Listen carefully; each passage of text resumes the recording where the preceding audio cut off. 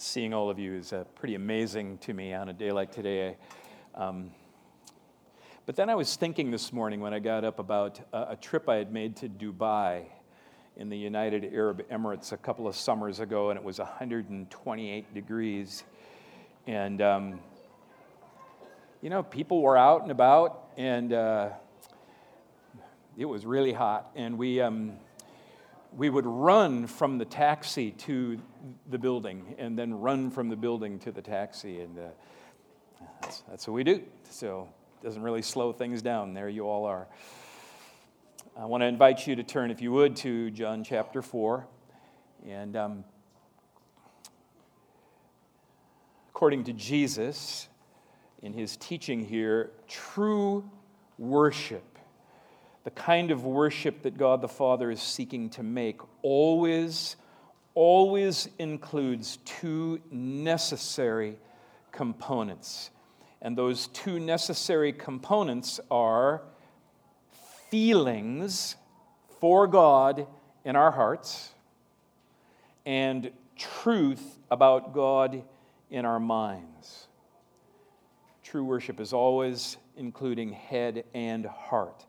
And to offer you an illustration of this kind of worship, I'd like you to listen just for a moment to an account from the personal journal of Jonathan Edwards. Edwards was, some of you are aware, was a pastor who served during the colonial period of American history. And I refer to him because he possessed an extraordinary mind. I mean, if we think of somebody that was kind of mental in his framework, it would be Jonathan Edwards. Very clear thinking, and his preaching and pastoral leadership were so instrumental in that first spiritual great awakening in the 18th century. So here's Edwards in his own words.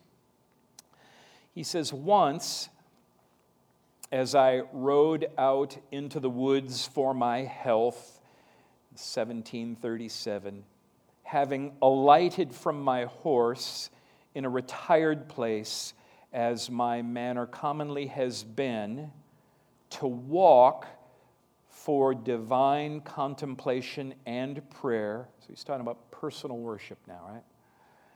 "I had a view that for me was extraordinary of the glory of the Son of God as mediator between God and man, and his wonderful, great, full, pure, and sweet grace and love and meek and gentle condescension. This grace that appeared so calm and sweet appeared ineffably excellent, with an excellency great enough to swallow up all thought and conception, which continued, as near as I can judge, for about an hour, which kept me the greater part of the time in a flood of tears and weeping aloud. I felt an ardency of soul to be what I know not otherwise how to express, emptied and annihilated, to lie in the dust and to be full of Christ alone, to love Him with a holy and pure love, to trust Him, to live upon Him, to serve and follow Him, and to be perfectly sanctified and made pure with a divine and heavenly purity. I have several other times had views very much of the same nature and which have had the same effects." Now, though his language can strike us as a bit unfamiliar, the nature of his experience is, I believe, a very profound example of true worship.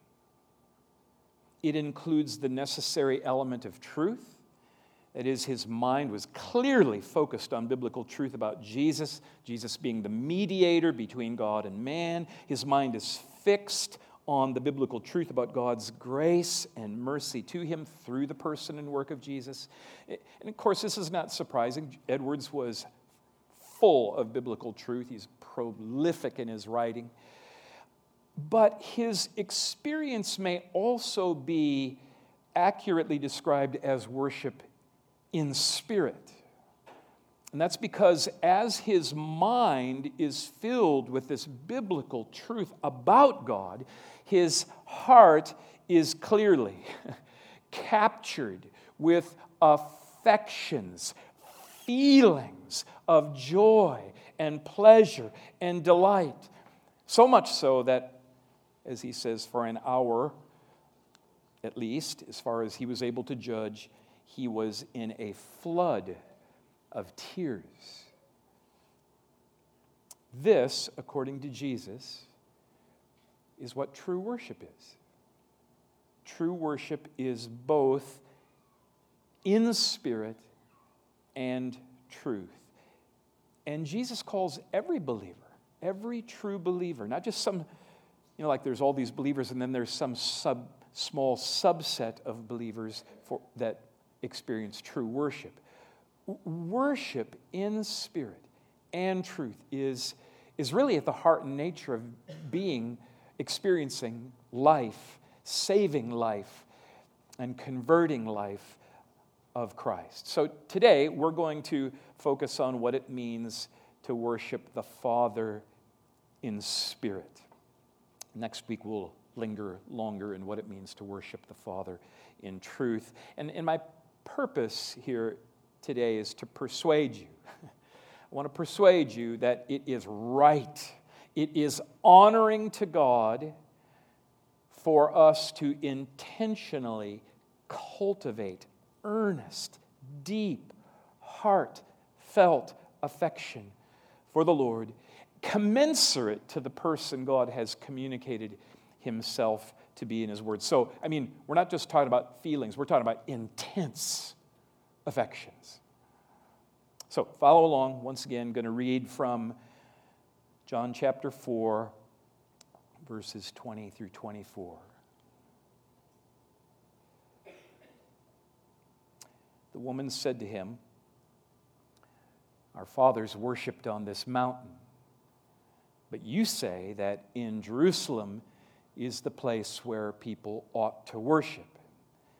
Jesus said to her, "Woman, believe me, the hour is coming when neither on this mountain nor in Jerusalem will you worship the Father. You worship what you do not know. We worship what we know, for salvation is from the Jews. But the hour is coming and is now here when the true worshipers will worship the Father in spirit and truth, for the Father is seeking such people to worship him. God is spirit, and those who worship him must worship in spirit and truth." This is the word of God. Let's pray. So we're giving our attention, Lord, to something that matters greatly. It matters so much that you would not leave it up for grabs, but you have brought all of your infinite and eternal wisdom and power and greatness and goodness to bear upon it in order that it would happen. True worship. And we are hoping and trusting and confessing, Lord, that, apart from us, it just couldn't happen. It couldn't happen here. It couldn't happen from us. It couldn't happen through us unless you bring this about. And so we seek you, Lord, today, and pray that you'd magnify the power, the truth of your word, and that you'd bring the presence and active work of your Spirit to bear upon us, bringing illumination to the eyes of our hearts and bringing life to our souls, in order that we might be true worshipers who worship you in spirit and in truth, and that you would be glorified greatly, and that we would be full and satisfied fully. We pray this in the name of our Lord Jesus Christ, our Savior. Amen. Well, Jesus put his finger on two problems with Samaritan worship. That is, they were not worshiping in spirit, nor were they worshiping in truth. Their worship was not in spirit, in that for the Samaritans, according to verse 20, location was everything. The woman says to Jesus, we worship here. People say we ought to worship there. And Jesus says, location is irrelevant. The place, the props, the bells and the smells and the colored lights and the disco ball, or the lights all off and just candles, choir, organ, drums, guitar. None of those external things matter as long as you have heartfelt desire and affection for God. The other problem with Samaritan worship was that they were not worshiping in truth. And that is, we know that they had intentionally walked away from the objective once and for all revelation about God as revealed in the Old Testament. They had generated their own Pentateuch, the Samaritan Pentateuch, edited out anything that was inconvenient, uncomfortable, and essentially worshipped a God of their own making. And that we'll talk about that again next week. But anytime somebody says to you, I cannot imagine a God who ... something's off. But true worship, the kind of worship the Father is seeking to make, to generate, to create, is worship in spirit and truth. True worship includes heartfelt desire for and affection for God as He has revealed Himself objectively, truthfully in this book, the Scriptures. So now let's take this deeper dive into worshiping the Father in spirit. I want to fan this into flame, God willing. And I'm going to do so. I think there's 5 principles here that I think might inform what it means for worship to be in spirit. And first and foremost, worship in spirit means to have spirit-given, heartfelt desire for God as He is revealed in the Scriptures. So just for a moment here, we'll rewind back to some of what we considered last week. In the Apostle John's writings, the phrase, in spirit, it always refers to, one, heartfelt desire for something, and it always refers to, could be and or both of these, something that is given to you by the Holy Spirit. So it's either heartfelt desire for something or something that has been given to you by the Holy Spirit, and usually it's both at the same time. So worshiping in spirit means having real spiritual affection. When Jesus learned that his dear friend Lazarus had passed away, John 11:33, it says, he, that is Jesus, was deeply moved in his spirit. In spirit is literally what it says, and greatly troubled. He wasn't faking it. He felt it. He felt in spirit. As Jesus foretold his betrayal by Judas in John 13:21, it says, Jesus was troubled in spirit. in his spirit and testified, truly, truly, I say to you, one of you will betray me. So if you've ever felt grief over the loss of a loved one, or you have felt the heartache of having a trusted friend turn on you, those are things it's not just something you imagine. You feel that. It is a heartache. And in the same way, true worship, worship in spirit, involves actual, real affections of the heart. Robotic, feelingless worship is not true worship.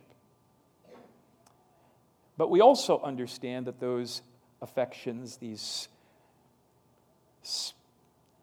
feelings deep in our heart, in order to be God-honoring affections, must be God-given. John 3:6 says, that which is born of the flesh is flesh, and that which is born of the Spirit is spirit. Right. So when we sinned, our spirits died. It's true for every one of us. All have sinned and fallen short of the capacity of treasuring the glory of God. So our heart capacity to feel love toward the Father, to feel joy and pleasure in the Father, died. This is so crucial to realize and to start with. In order for God to make us into worshipers, true worshipers, He needed to birth in us spirit. That is a heart capacity to once again love and to delight in and to worship Him. You see, loved ones, worship in spirit is spirit-given. Real, actual love, desire, pleasure, any affection toward God, that's a gift from God. We just pause for a second. If I worship, if I want the Lord, if there's any hunger and thirst for Him, that didn't come from me. That's a miracle. It's a miracle. Now, some would argue that feelings are optional, frosting on the cake. We used to, in our campus ministry way back in the day, it was called the caboose at the end of the train. In other words, it wasn't all that, it wasn't like the engine. It was just sort of something that, if it was there, it was great, but not so significant. If you have ever related to Christians who, display these extreme mood swings or been in meetings where emotions just were, running wild and manipulated and whipped up, I know you're tempted, because I've been tempted, to consider feelings then as potentially dangerous enemies that cannot be trusted. We need to guard against them. We need to avoid them, restrain them, keep things decent and in order and under control. That means no emotions. But here's the truth. God will not be treasured. God will not be honored. God will not be praised. Sins will not be forsaken. The good news of sins forgiven and the good news of wrath removed will not be told with any passion and energy unless we feel the sweetness of that in our hearts. So, got something here. Got some honey. And I can tell you all kinds of truth about this honey. It's U.S. grade A. That's got to be, that's helpful, right? Multifloral clover honey. It's, it's collected from bees for aging, a variety of nectar. It's organic. That's important, right? It's probably even good for you.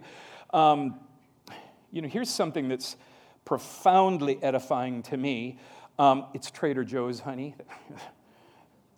Stick it to that prophet middleman. This is all really, really helpful things to know. But friends, you see, there's a world of difference between knowing the truth of honey and feeling the truth of honey. So this is feeling the truth of honey.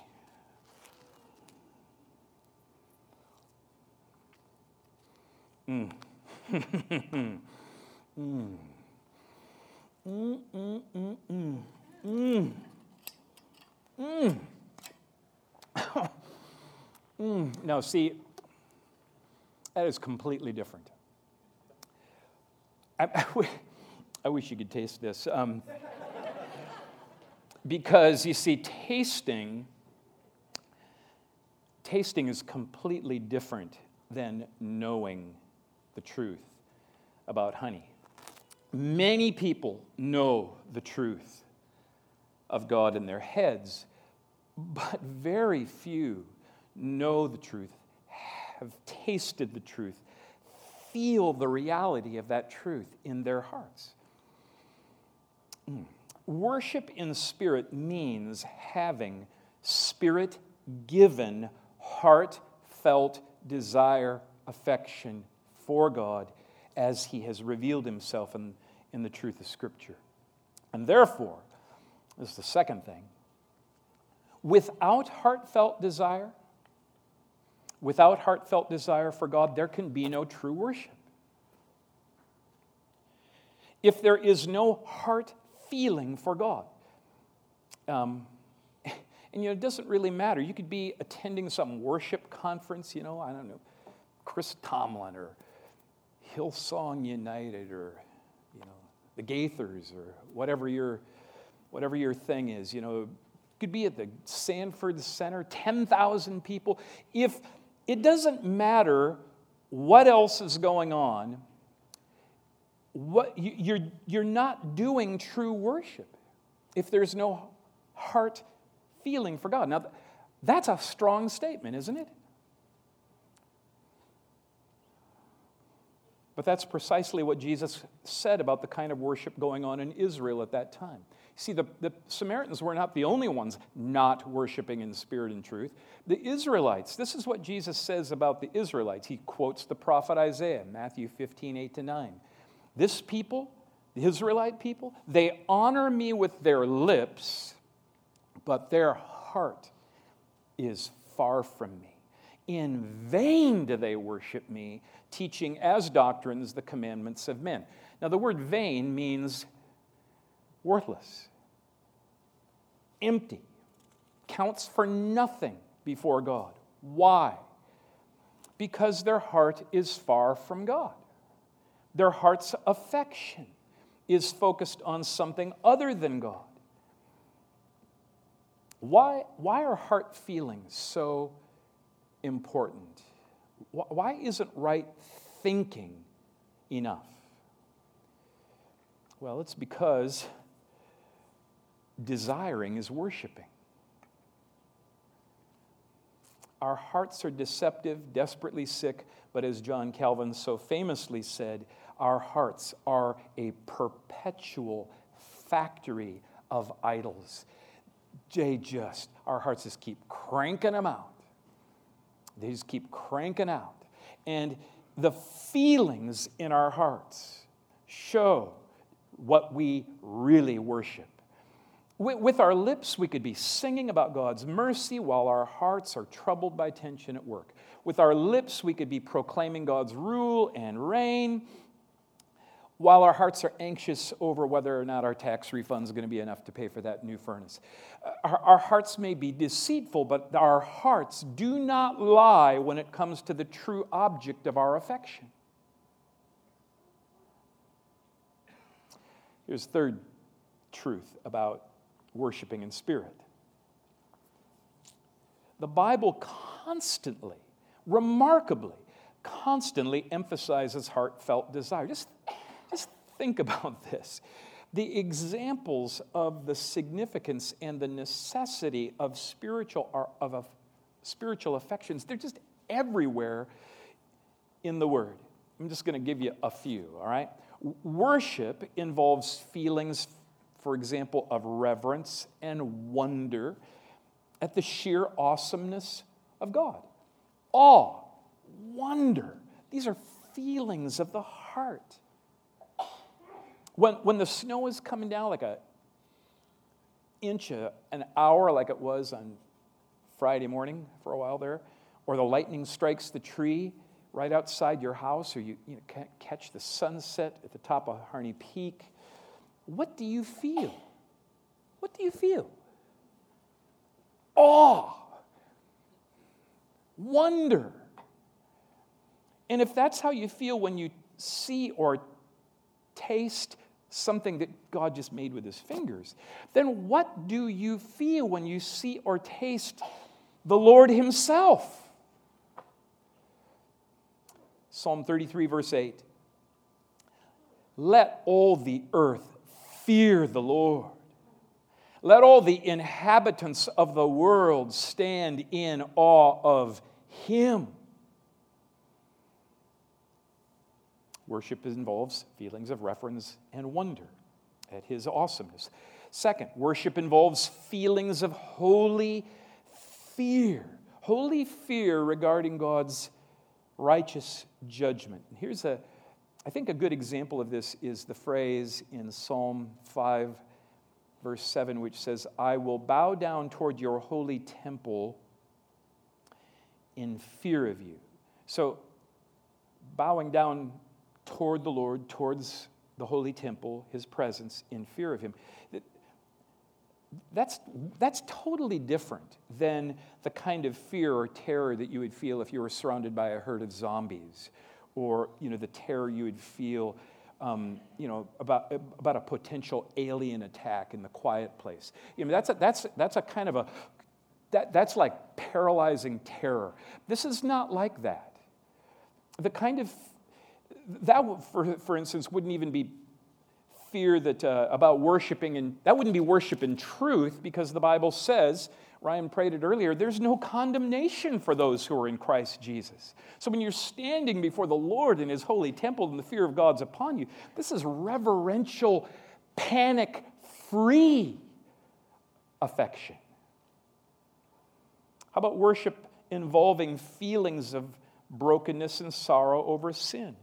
So clearly there is a broken-hearted kind of a grief that is fitting when our consciences revolt in recognition that we have despised God's goodness and love. It's heartbreaking. Psalm 51, verse 17 is an example.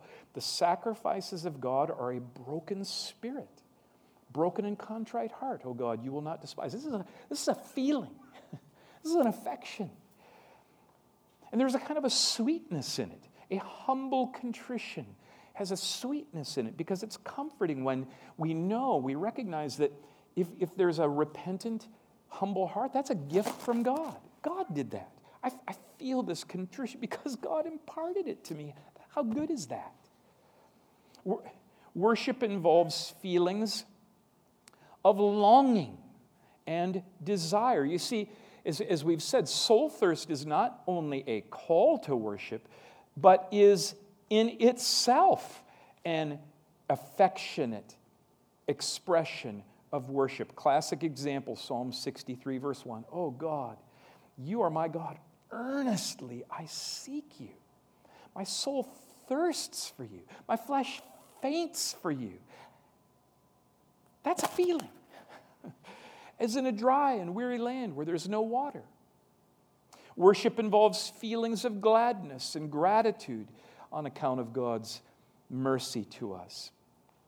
Before you express thanksgiving, you feel thanksgiving.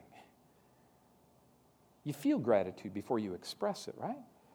Psalm 30, verses 11 and 12. You have turned my mourning into dancing. You've loosed my sackcloth and clothed me with gladness. Oh, Lord my God, on account of all that, I will give thanks to you forever. I feel it. I'm thankful. Praise you. Your debt's been paid in full.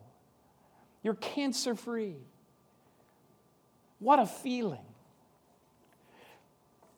I probably barely a month ago, I was having a conversation with a friend, and I do this way more often than is good, but made one of my typical unthoughtful, unfiltered comments, and after I did so, I realized, man, I touched a nerve with this friend and had hurt them. And later, to their credit, rather than stuffing it and holding it against me, this friend drew it to my attention and how the comment was hurtful. No passive aggressiveness there. And sometimes things like that, it can be an occasion for emotional blackmail. I didn't mean to say anything hurtful, and I didn't. But, they felt hurt, so, I'm going to hold it against you. If this was not the case, I was out of line, and because of it, I just felt awful. I mean, I was just tormented, just knots in my stomach. Man, what an idiot are you? And so, to my relief, we had a conversation, and I apologized. I got, sincerely, and this friend forgave me. And it was like the emotional feeling equivalent of 100-pound sack being lifted off my gut. I mean, it's just, I could breathe again. Worship is like that. Worship involves feelings of delight and joy in God Himself. So, if God is the most excellent, most glorious, most beautiful, most happy, most generous, most honor-worthy being in existence, then worshiping Him must include real affections of real joy. Psalm 27:4. One thing have I asked of the Lord, and that will I seek after, to gaze upon the beauty of the Lord. Why do you gaze upon beauty? This is because it's so sweet. It's pleasure to do so. It's a joy.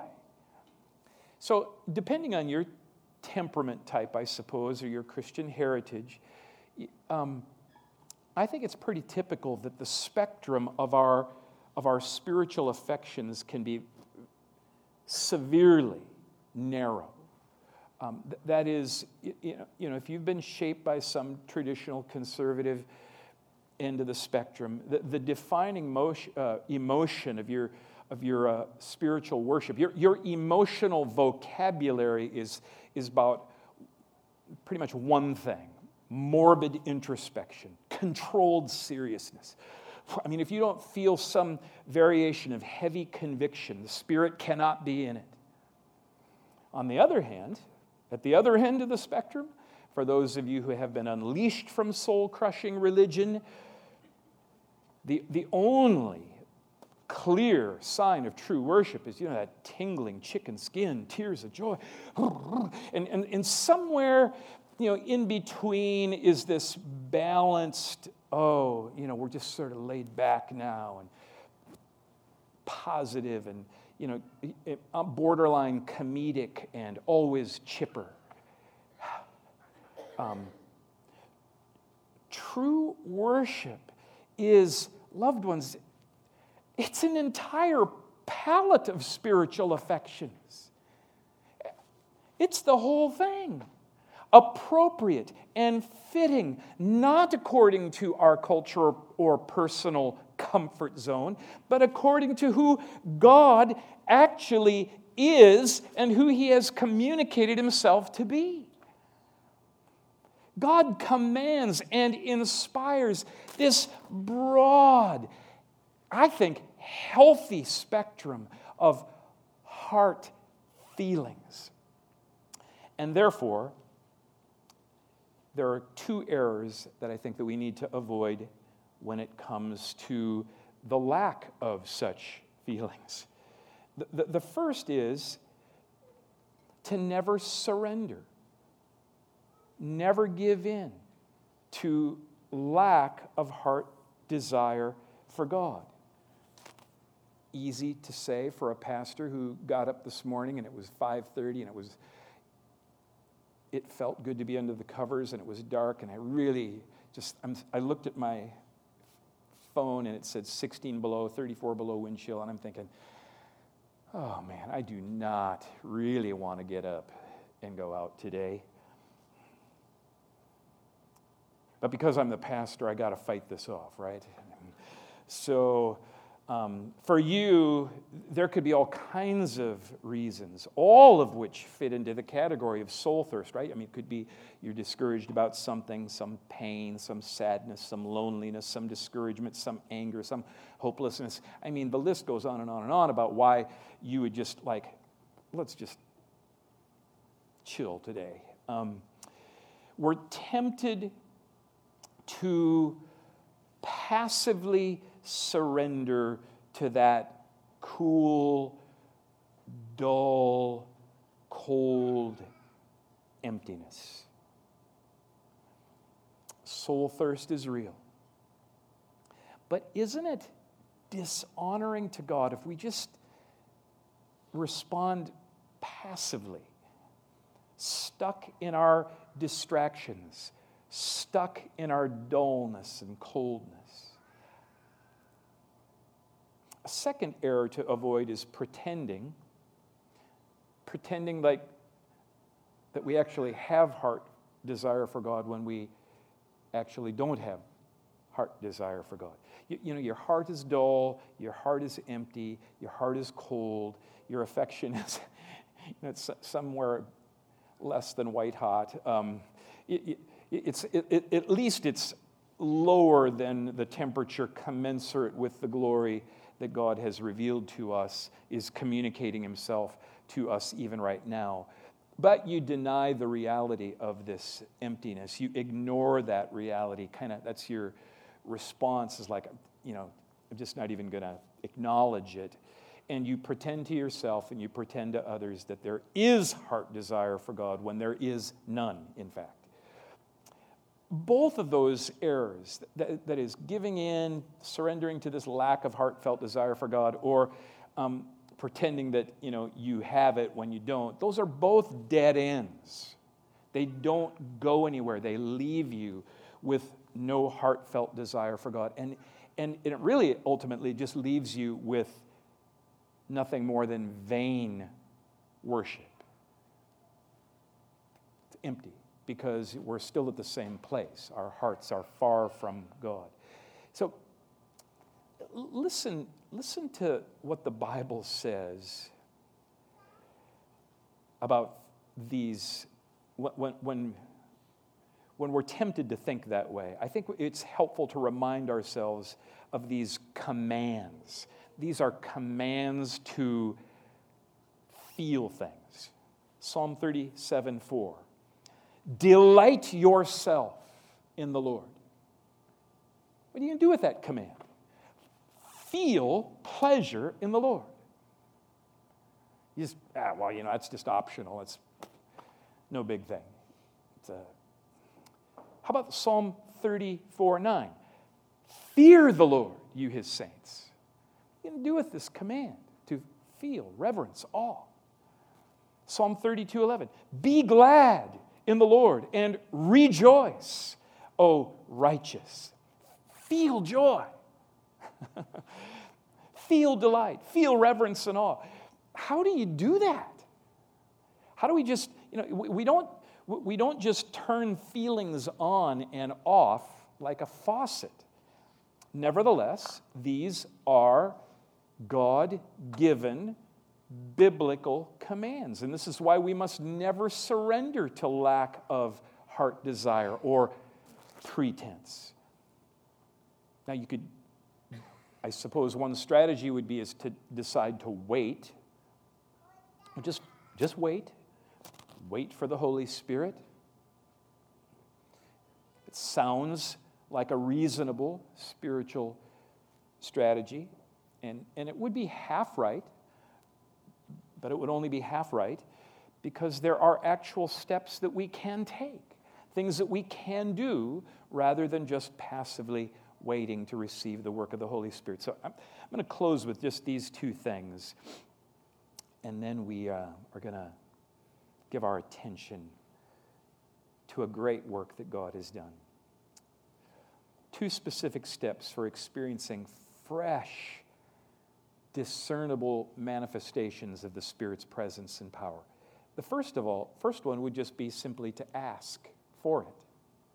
Pray for it.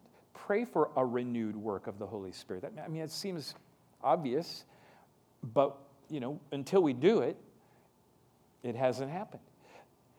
And it's helpful to be mindful then, again, that the only reason that we would ever have genuine, heartfelt desires, affections for the Lord is because the Holy Spirit has birthed them in us. That's the only reason. And if you remember that which is born of the flesh is flesh, but that which is born of the Spirit is spirit, then it makes sense to ask the Holy Spirit to do that. The only reason there's faith, the only reason there's wonder, there's the only reason that there's freedom from worry, the only reason that there's reverence for the Lord or tender-hearted humility, or the only reason there's repentance and sorrow for sin, the only reason that there's joy or peace or patience or self-control or any other manifestation of the Spirit is because the Spirit made it happen, birthed it, caused it to happen. And so then the only way to be renewed is by the Spirit. And so we pray. We've referred to this many times. This is one of those verses that we probably ought to have memorized. Luke 11:13. If you then, who are evil, know how to give good gifts to your children, well then how much more will the Heavenly Father give the Holy Spirit to those who ask Him? If there aren't any heartfelt desires for God, ask Him for them. Pray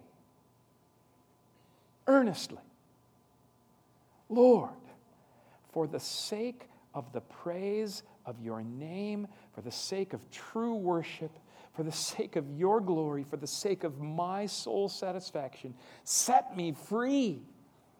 Set me free from this worry. Set me free from this distraction. Set me free from this whatever in the world it is that's robbing me of heartfelt desire and joy and pleasure in you. And don't just sit and pray and wait. Here's another step. Set your mind upon the truth of who God is in His Word. And this is what we're going to give our attention to mainly next week. But for now, where else do we get Spirit? Where else do we get life that awakens the heart's desire for God? Jesus says in John 6:63, it is the Spirit who gives life. The flesh is of no avail. The words that I have spoken to you are spirit and life. So the words of Jesus, it's the Word of God that speaks into our hearts and souls, spirit and life. So we set our minds on the truth of who God has communicated Himself to be in His Word, and we pray, oh Lord, meet me. Open the eyes of my heart. Open our eyes. Open our hearts, oh Lord. My heart is so preoccupied. My heart is so dull. I would so much rather stay in bed today. Lord, but I remember when we've met before. You've met me before. You've revealed yourself to me before. Do that again. Do that again for your name's sake. Revive my soul. Deliver me.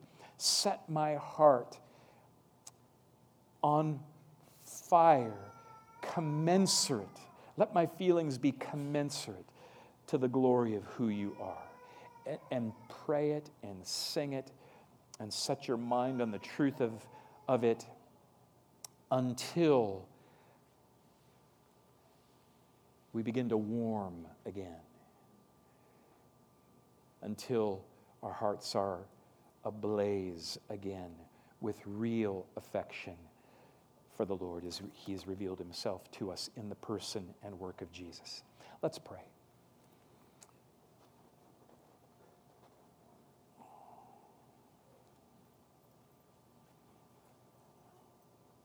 So right now, Lord, we do this. We do this. We're going to do these two things. And on behalf of these friends, loved ones here, I ask you, in Jesus' name, I ask you, for the sake of your praise and honor, would you bring your power to bear upon us now? Holy Spirit of God, come now. Bring illumination now. Open our eyes now. Open our hearts now.